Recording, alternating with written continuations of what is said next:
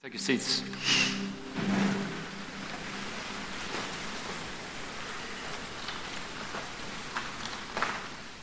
Alrighty, good morning everybody. It's good to see you. My name is Ross and I'm one of the pastors at the West Congregation of the Austin Stone, and it's always my tremendous joy and delight to be downtown with you like I am today. If you have your Bibles, won't you turn with me to Matthew chapter 6. We are still in our in-depth study of the Gospel of Matthew, and for the last few months we have found ourselves enraptured, spellbound by Jesus' Sermon on the Mount. It's a collection of sayings that he would have said in his itinerant preaching ministry, and it's captured together in one sermon in the Gospel of Matthew. It takes about 20 minutes to read, and we're taking about half a year to teach through it. The reason for that is not that it is difficult to understand. It isn't at all. It's very difficult to believe and to apply, to be honest, because Jesus is revolutionary and countercultural in his teaching, and we have kind of domesticated the Lion of Judah and removed a lot of the power of his sayings. And so we are taking our time going word by word, line by line, through these tremendous teachings of Jesus, because they are life-changing if you will just believe him, but that's taking us a little bit of time. So if you're new today and you'd like to catch up, why don't you go on the website or on the app and you can go through the Gospel of Matthew as we've been teaching through it and as we will be continuing to do so for some time. We pick it up this morning in verse 25, and the rhythm will be that I'll read a bit and then talk a bit and then read a bit and talk a bit, and you'll get the flow as we go. Here we go, verse 25, Jesus speaking. Therefore, I tell you. So I said I was going to read a bit and talk a bit. Let's pause so that I can talk a little bit there. And I promise you, we will pick up the pace. But the rules of language dictate that we do need to stop there, because therefore is a linking word. It is an adverbial linkage to a previous concept. It relies on a previous premise before it gets to a practice of that premise. And so if you jump into anything and it says therefore, you really should be asking, what is it therefore? What is the there that goes before the therefore that leads to this conclusion? That's just rules of common understanding of language. And so it would be a dangerous practice to ignore those rules as we deal with the words of Scripture. Well, what is the there that is before the therefore? Well, it's the text we looked at last week from verse 19. Jesus says, do not lay up for yourselves treasures on earth, where moth and rust destroy and where thieves break in and steal. But lay up for yourselves treasures in heaven, where neither moth nor rust destroys and where thieves do not break in and steal. For where your treasure is, there your heart will be also. So that's the principle. So Jesus is saying something in light of something that he previously said, or consequential to what he previously said. And what he previously said was his teaching about not being too connected to the treasures of this world. And so in his invitation to be citizens of his kingdom, to be followers of his way of life, he's saying, be careful, guard your heart against the things of this world and store up treasure for yourself in heaven. And because you have the possibility of investing your lives in heaven, and because you have the possibility of reaping the rewards that come from the security and certainty of that investment, because of that truth, he says, therefore, do not be anxious about your life, what you will eat or what you will drink. That's a great warning to the people of Austin, right? It absorbs an inordinate amount of our time wondering what we will eat and drink, not because we're hungry or thirsty, but because we want to be insta-fabulous and keep up with all the hipster foodies of our city. And so we spend so much time wondering what we will eat or what we will drink, nor about your body. My goodness. So what's happened here? He said, do not store for yourselves treasures on this earth, which would have racked the brains. They would have been absolutely flummoxed from the people listening, because they thought that was the sign of blessing of God, people who got a lot of treasures on this earth. He says, no, we invest in a future kingdom that's coming. And now he knows his listeners are going like, but then what do I do about this earth? What do I do about what I'm going to eat? What am I going to drink? What about my body and its nourishment? What you will put on, he goes on to say. And then he asks this question. Is not life more than food, and the body more than clothing? Now, I know. All this talk of anxiety is probably making you anxious. It certainly has done that for me this week as I've been sitting in Colorado, supposed to be on vacation, and my wife Sue said, "You're distracted." I'm like, "Yeah, I'm feeling anxious." "About what?" "My sermon on anxiety." And she was like, "That seems self-defeating." I was like, "I know, and that makes me anxious too." And so pray for me, right? And so many of us here are going like, "Oh my goodness, he's going to tell me, do not be anxious about your life, what you will eat or what you will drink, nor about your body, nor what you will put on." How can Jesus say that? That freaks me out. And for many of you, that is an all too familiar feeling, one that you hate.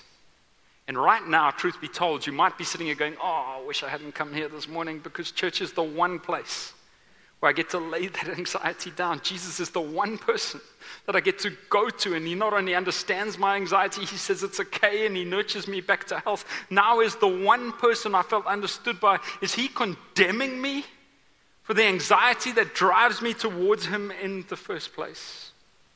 And so here's where we're going to need to do a little bit of work so that we don't misunderstand our Lord in the room today. Firstly, we must acknowledge, friends, that there is a difference, and a big one, between fleeting and controllable moments and even periods or eras of anxiety in our life, and the more complex forms of crippling and chronic anxiety that would be classified by a professional as an anxiety disorder, which requires medical intervention and treatment. Those two things are not the same.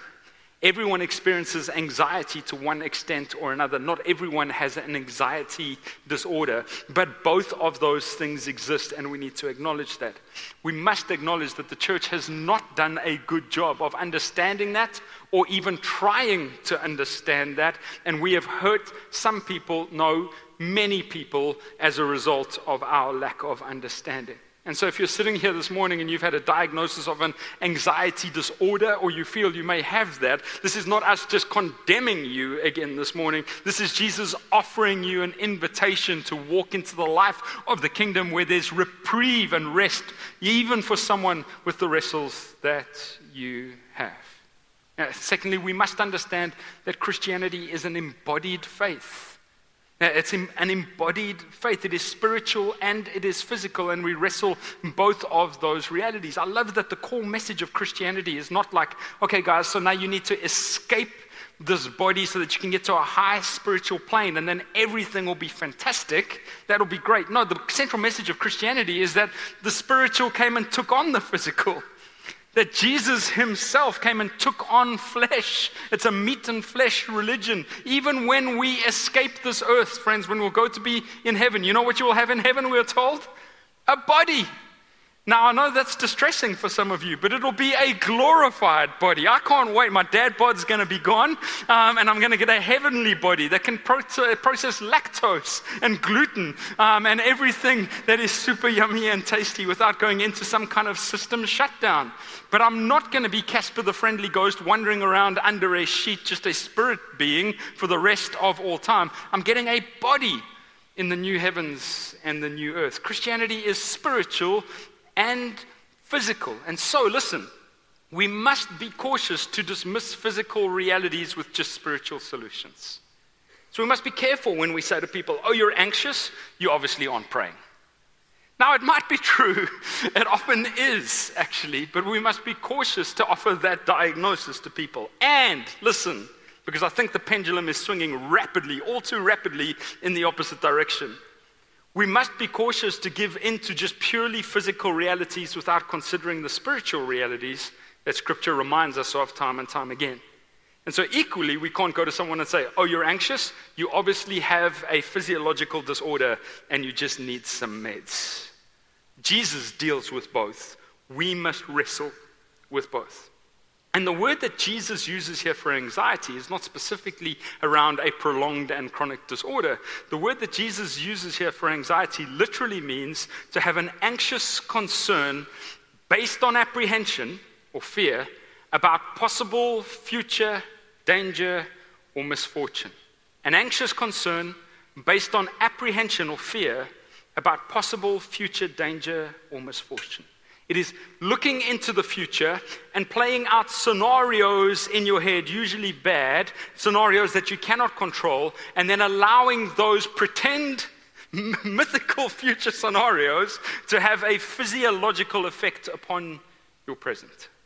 And so I have a crude but concise proposed definition of the type of anxiety that Jesus is addressing in the text. And here it is. Anxiety is the experience of having fears of an unknown future disrupt the possibility of peace, joy, and contentment in the present. It's having fears of an unknown future and allowing those fears to disrupt the possibility of peace and joy and contentment in the present. Now again, friends, I know, right? I know some of you are smart, you've got more degrees than Fahrenheit, you're super switched on, you're going, actually there's a different clinical diagnostic definition, and I understand and appreciate the DSM-4, the measure through which these things are diagnosed. They would have measurables around duration and intensity and the level of experienced anxiety, and a medical professional can help with that. But even the diagnosed disorder usually begins with this base element definition, a fear of the future that disrupts the peace of the present. And I confess that I give into that a lot. So this is a safe space across all the congregations today. I'm probably with 7,500 of my closest friends. So let's just have a little therapy session here. I've realized as I've got older that anxiety has been an almost constant wrestle for me. And while I have had seasons in my life of it becoming crippling to an extent that I probably ought to have sought out some medical attention, by God's grace, most of the time for me, it has just been a mind and soul battle of choosing, I would choose to do this, choosing to dwell in a bunch of bad what-if scenarios and outcomes that I couldn't possibly control anyway. I would give in to the thoughts that God won't have my back and that He won't provide what I need. And then I would allow that narrative and its resultant scenarios to swarm uncontrolled in my mind and in my heart. And Jesus says, don't do that. If you want life and life to the fullest in the kingdom, don't do that. Stop it. Stop those thoughts. Arrest them. Fight them with faith. And fight them with truth. It's been so liberating for me to even just speak it out and say, this is a wrestle for me, a massive fight. I have a good friend called Kevin, who also happens to be my boss. And I met him a few years ago in London, and he's the exact opposite person of me. It's like if you took me and turned me inside out, that's him. Maybe even in looks as well. But I first met him, I said, I don't like this guy, and I think we're going to be besties. And that's literally been our scenario. Now, because he's my boss, I submit a weekly report to him called the 15-5. Now, 15-5 is just a little online thing you do. It takes 15 minutes to fill in, 5 minutes to review. And so every week I fill this in. And it always starts with this first question: how are you feeling? Ranked on a system of 1 to 5. Right now I've learned that Americans, 5 is an option because everything is awesome with you guys. I love the optimism.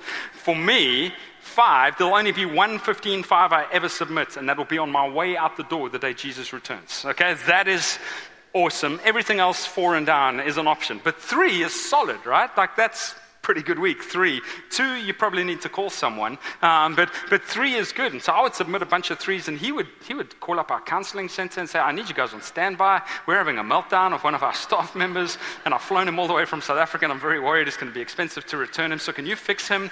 And so he would probe with questions of well, why? And my standard answer would be I'm fighting a little bit of anxiety this week. And so he would press with, well, why? Because he's a good friend. And so he would try to get some answers out of me. And so over weeks, I would fill in the things that I was wrestling with. And then we sat in my annual review, and he summarized some of his findings. He's a really good friend who wants to understand me. And he said, so let me get this straight. He says, it makes you anxious to think about having to be around a lot of people. I said, yes, that's very true.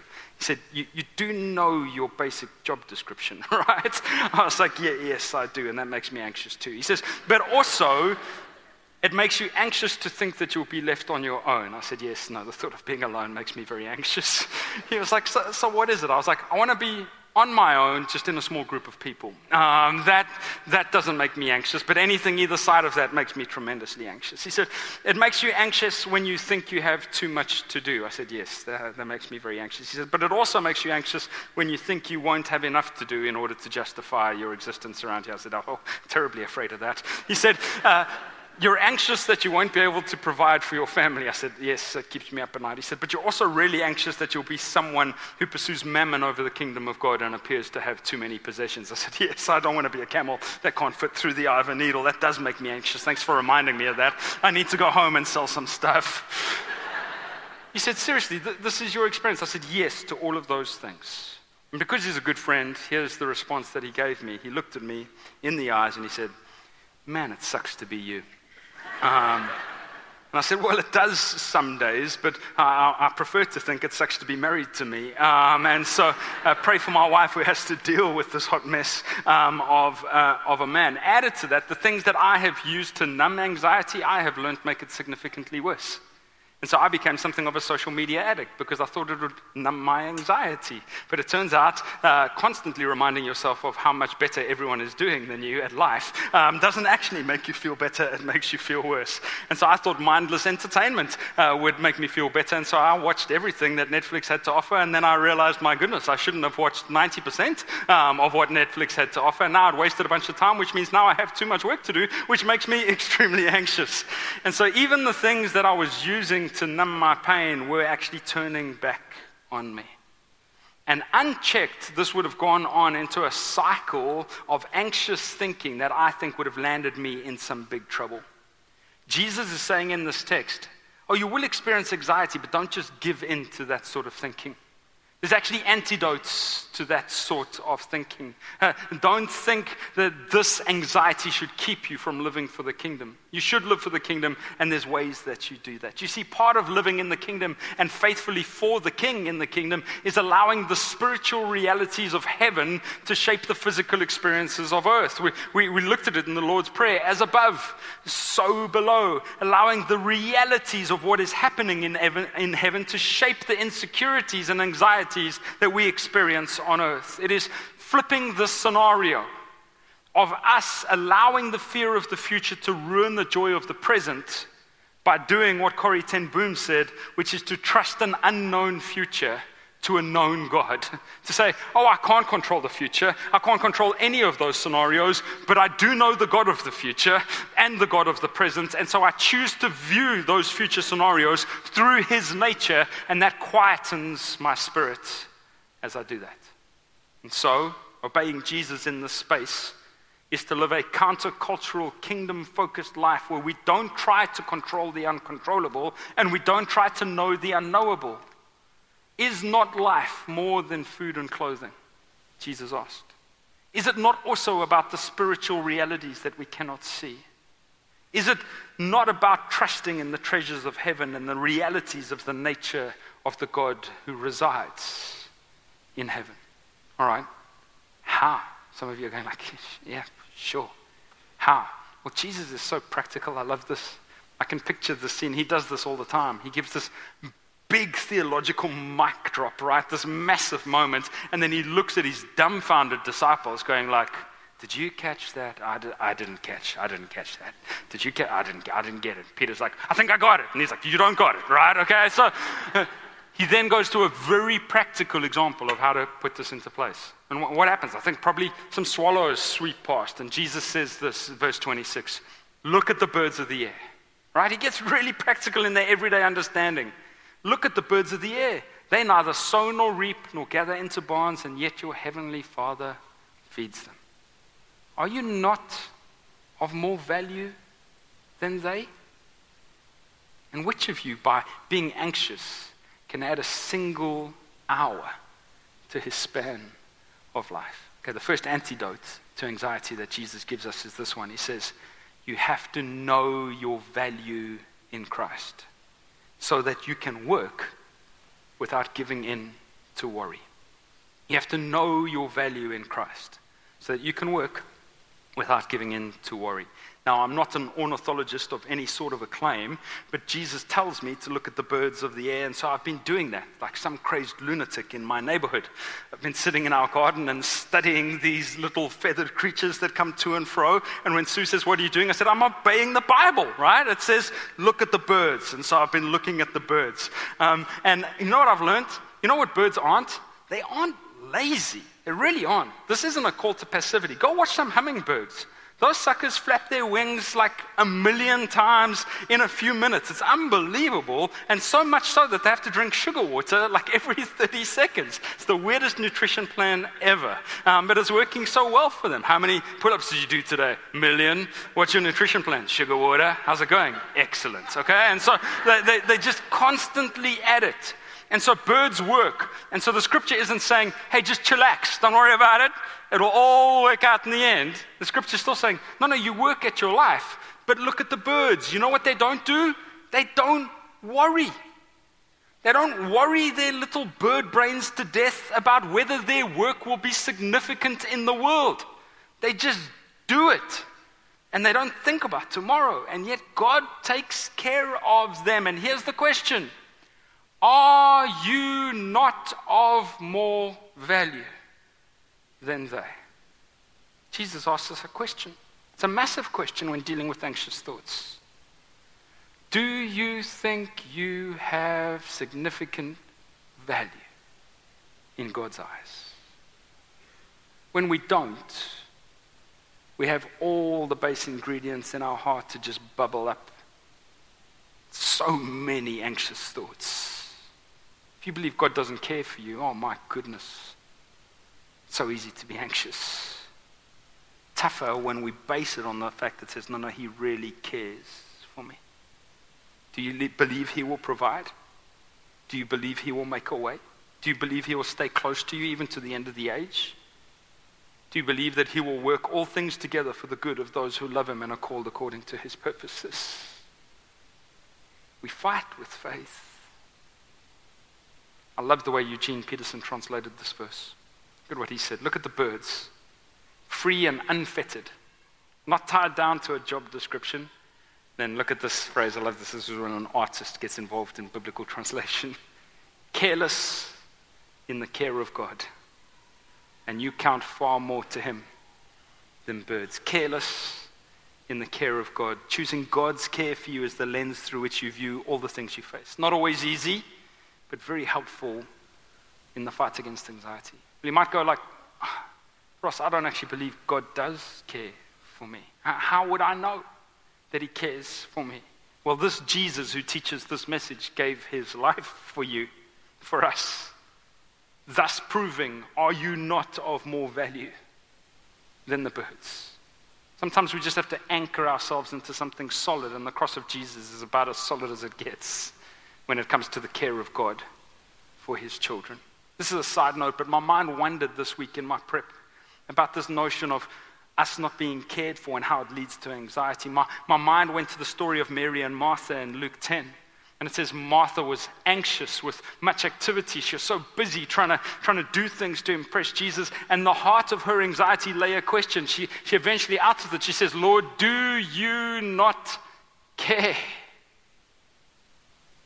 I thought about the story of Jesus calming the storm in Mark 4. The disciples were full of anxiety, thinking their lives were coming to an end. And when they wake Jesus, what's the first question from their mouths? Master, do you not care? Peter addresses this in 1 Peter 5 when he says, cast your anxieties on him. Why? Because he cares for you. Are you not of more value than the birds? Verse 28. All right, so consider them and know your value. Verse 28. Why are you anxious about clothing? Consider the lilies of the field, how they grow. They neither toil nor spin. Yet I tell you, even Solomon in all his glory was not arrayed like one of these. But if God so clothes the grass of the field, which today is alive and tomorrow is thrown into the oven, will he not much more clothe you, O you of little faith? Second principle is this. You must know God's creative kindness and God's creative genius so you can have faith to flower where you are planted. Understand that God is creatively kind in the making of all things, including you. Now again, I am no botanist, but Jesus tells us to consider the flowers of the field. And so I have been. You can come around to my neighborhood and find me sitting on a bench in my front yard looking at flowers, right? And people are like, what is up with that guy? I'm like, I'm middle-aged and I'm suburban. This is what I do. I care about this stuff now, and I get off my lawn. Man, so I'm sitting looking at the flowers. And they're amazing things to consider. And one of the things we've loved about living in Texas is the abundance of wildflowers. And these are the kind of flowers really that Jesus called us to consider. They are remarkable. They express the creativity and ingenuity of God. And they put His glorious grace on display across vast fields of otherwise ordinary, albeit highly allergenic, as I've discovered, grass. Their lives, though, are like ours. They're fleeting and sown into a field of seemingly random ordinariness. And yet they are distinct and beautiful. And all they have to do is reflect that beauty as long as their Creator needs them. I mean, I love what God does with bluebonnets. I mean, it seems almost unnecessary, but He's like, hey, Texans, check this out. And you're like, wow, that's amazing. He's like, don't go too close, it's full of snakes. But look at it. It's amazing. It's the fall, right? In heaven, you'll have bluebonnets without snakes. And so it'll be a good thing. But He just does it to show off. Why? He's just showing His glory in the midst of ordinariness. And then He says, consider them. They are created with such beauty by their Creator that they don't have to worry about making themselves beautiful in others' eyes. So far as we can tell, and we have limited data because it's very difficult to interview a bluebonnet, but they don't seem to compete with one another. The blue ones don't envy the orange ones, so far as we can tell. The pink ones don't feel any less due to the magnificence of the yellow ones. They are content to reflect the glory of God and to play their part and then to be done. Jesus links His listeners' refusal to live like this, with this level of contentment, with a lack of faith. Faith, friends, is such an important basic ingredient for pleasing God in the Scriptures. We mustn't lose it. It brings God joy right throughout the narrative of the Bible when people have faith, and it brings Him distress when it is lacking. So what do we need to have faith in here? Because Jesus says having a lack of contentment is a lack of faith. Oh, you of little faith, He says. I am utterly persuaded that one of the most powerful areas of faith we could have in our context is the faith to be content with who God made us. The faith to be content with what He has chosen to give us. And the faith to be content in the situations in which He has placed us. This isn't passivity. This isn't sinful refusal to change. Rather, it is a faith-filled contentment, acknowledging God's creative genius in making you, you, and putting you where you are, and giving you the things He has currently given you. And listen, withholding from you the things He is currently withholding from you. It's His creative genius on display, and faith in that leads to contentment. A lot, listen, not all, but a lot of my anxiety is actually rooted deeply in faithlessness. That's the sin. In the thought processes that says that God doesn't care for me. And in the thought processes that say God won't clothe me and use me for His glory. You okay? Consider the birds. Consider the flowers. Lastly, He goes on, therefore, verse 31. And now what did we say? You've got to look what's before the therefore. Well, because we have more value than the birds, and because God clothes us with all we need to glorify Him, do not be anxious, saying, what shall we eat? What shall we drink? Or what shall we wear? For the Gentiles seek after all these things, and your heavenly Father knows that you need them all. Don't you love that phrase? I'm so glad that's there. He doesn't say, don't be anxious over what you will eat, drink, or wear, because all that stuff's wicked. You know what you should drink? Water. You know what you should eat? Dry bread. You know what you should wear? A friar's robe. You deserve it, right? You're terrible. Now, what does He say? I know you need those things. I made those things. I know you need them. Rest in that. Have joy in that. But seek first the kingdom of God and His righteousness. And look, all these things will be added to you. I know what you need. I'm going to give them to you. But if you want contentment, if you want joy, seek my kingdom first. Therefore, do not be anxious about tomorrow, for tomorrow will be anxious for itself. Amen? Sufficient for the day is its own trouble. Lastly, okay, so know your value, know God's creative kindness. Third one, know your ultimate purpose, which is seeking the kingdom of God first. Why? so you can tackle today's troubles without getting crippled by tomorrow's. Jesus gave us clear and stark warnings about anxiety. Firstly, he said it's absolutely ineffective at making you feel better or more in control. Have you noticed that? Many of us give in to anxious thoughts because we think it's going to make us feel better, and it makes us feel worse. He says, which of you by being anxious can add a single day to his life? None of you. You can't do it. You can't do it. Secondly, and this is, you're going to feel like, well, thanks for nothing, Jesus. He says, the troubles that lead to anxiety will keep coming. Today, it's going to have plenty troubles. Tomorrow, lots. Tuesday, well, they don't call it trouble-filled Tuesday for nothing, right? It's going to be full of troubles. Every day is going to have its own set of troubles. Your job is to fight them each day with faith. I found this great, remarkable quote from a sermon preached by Alexander McLaren.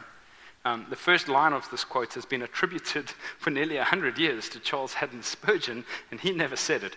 Actually, he did say it, but he didn't properly annotate it with a footnote, and so people say he said it when he actually said someone said without saying Alexander McLaren said. And I can't help but picture these two great preachers sitting in heaven every time this quote gets accredited to Charles Haddon Spurgeon. McLaren going, you see, footnotes matter, Chuck. Seriously, do your job. And so Alexander McLaren said this. Charles Haddon Spurgeon quoted it without naming his source, and forever more people have thought that Spurgeon said it. But here it is. It's beautiful. It's long, but listen. What does your anxiety do? It does not empty tomorrow of its sorrows, but it empties today of its strength. It does not make you escape the evil. It makes you unfit to cope with it when it comes. It does not bless tomorrow, and it robs today. For every day has its own burden. Sufficient for each day is the evil which properly belongs to it. Do not add tomorrows to today's. Do not drag the future into the present. The present has enough to do with its own proper concerns. We have always strength to bear the evil when it comes. We have not strength to bear the foreboding of it. As thy days, so thy strength shall be. In strict proportion to the existing exigencies will be the God-given power. But if you cram and condense today's sorrows by experience and tomorrow's sorrows by anticipation into the narrow round of the 124 hours, there is no promise that as that day thy strength shall be. God gives us power to bear all the sorrows of his making, but he does not give us power to bear the sorrows of our own making, which the anticipation of sorrow most assuredly is. Every day is going to have its own allocated burdens. Don't pile tomorrows upon today's. Okay? So we're going to need to fight against it as I close. How? Well, Jesus said, by seeking first the kingdom of God and his righteousness. Well, how do you actually do this? Well, I think Paul got really practical when he wrote to the Philippians about anxiety and actually gave them a step-by-step system through which they can do this. Now, I know some of you are going to roll the eyes of your heart as I speak to you about scripture and prayer being the solutions to the complexity of your anxiety, but I promise you this helps. I was 17 years old, and at a student's camp, I was in my matriculant year. I think you guys call that senior year of high school, so last year of high school, and I'd broken my femur in 2 places. And it had ended any hopes of a sporting career that I still foolishly hung on to. Could have made it if I'd been significantly better. But I was distraught, and a girl had broken up with me, and that also made me distraught. And I was 17, so that made me distraught. And I was at this youth camp, and it's the first time in my life I can remember feeling overwhelming anxiety to the point of sweating, heart palpitations, really struggling to pull myself towards myself and bordering on panic attack kind of anxiety. And one of the youth leaders came and sat down next to me and he put a Bible between us, and I'm telling you, I just wanted to clout this chap because I was like, I'm dying. That's not what I need right now. And he opened up Philippians 4 verse 4. I'd grown up in church, I knew this verse, I knew this text. And he was like, hey, when you feel like this, write it down and then go to God and tell him and follow through this process. I was like, you're an idiot, but okay. And I'm 17, so I don't know anything about anything, so I'll do whatever. Would Jesus give me a girlfriend? No? Okay, well, I'll try anyway. But I've been doing that often, and my journal's still filled with anxious prayers where I take Philippians 4:4 back to the Lord And I say, quieten my heart, please be stilled my distressed heart, Lord, speak. Now, here's what Paul says. Rejoice in the Lord always. Now, some of them are like, always? He's like, I say it again, rejoice. Let your reasonableness be known to everyone. That can also be your gentleness, but it's a rational, reasonable way of thinking. It's not just running after your thoughts. No, you're actually thinking it through. You're fighting lies with truth. The Lord is at hand. Do not be anxious about anything, but in everything, by prayer and supplication with thanksgiving, let your requests be made known to God. And the peace of God, which surpasses all understanding, will guard your hearts and minds in Christ Jesus. Just 4 things there quickly. If you're wrestling with anxiety, you want to seek the kingdom first. Rejoice in the Lord. You might go like, I don't feel like rejoicing. Well, don't rejoice in your circumstances. Rejoice in the Lord. In His mercy, in His kindness, in His grace, in the righteousness that He chooses to give you, even though you have none of your own. There's always something to rejoice when you rejoice in the Lord. We're going to do some of that as we close this morning. We're going to sing, and that's rejoicing in the Lord. We're saying stuff about Him that's true. We're choosing to look above our circumstances to say, yet I can rejoice in the Lord. Secondly, run quickly to prayer. He says, make your requests through prayers and supplications, make your requests known to God. It's very difficult to fret over something and pray about it at the same time. It's not impossible, but it's very difficult. Because prayer gives you 2 big reminders. The first is you are not God, and that squashes your anxiety. Secondly, God is God, and that squashes your anxiety. That's why prayer is such a great antidote. It's not a fix-all, it's a great antidote, though. You run quickly to Him, you acknowledge, I don't actually control the future. Oh, that's good news. And you do. Brilliant. And what does that lead to? Rejoicing in the Lord, right? And so this thing is very helpful. Thirdly, remember thanksgiving. He says, through prayer and supplication with thanksgiving. Thank God for His kindness towards you. Sometimes in order to face what's in front of you, you need to look back at what's behind you and see the faithfulness of God through your life and thank Him for His goodness and for His kindness. It's difficult to be deeply anxious and deeply thankful at the same time. It's not impossible, but it's difficult. And lastly, let the peace of God stand guard over your heart. He says, the peace of God which surpasses all understanding will guard your hearts and minds in Christ Jesus. The language there is like a guard standing at a door. He offers that to us. You know what the problem is? We keep inviting all of our foes past the guard. No, don't worry, he can come in. No, he's fine. He's fine. We've got this offer of the Holy Spirit standing guard for us, giving this peace that we can't even explain. Why are you full of peace? I don't know. It's the peace of God. I've seen this in families. Walking through the deepest trial. People go like, they seem at peace. Are they in denial? No. It's the promise of Scripture at play in their lives. But it requires that we fight with faith. Okay. We're going to practice what we have learned. We're going to spend a moment today not allowing the anxieties of tomorrow to rob us of the joys of today. We're going to sing as we do that. We're rejoicing in the Lord. We're going to run quickly to prayer. You can pray in your seats. Otherwise, at the end of service, there'll be people down here in the front who would love to pray with you. In fact, while we sing, I'll come down here, and if there's any other leaders in the room who would be happy to do this, it'll be a record. We won't be able to hear you, but God can hear you, right? While we sing, I'll happily stand down here, and if you want to respond by asking for prayer, I'd love to pray with you. Love to. We're going to confess our need of God, and we're going to ask the Holy Spirit to guard our hearts and minds. Consider the birds. Are you not of more value than they? Consider the flowers. Is God's creative genius not on display in you? Seek first the kingdom. And all these things, friends, all these things will be added to you. Father God, thank you so much for your word. I pray that you would help us to believe your word.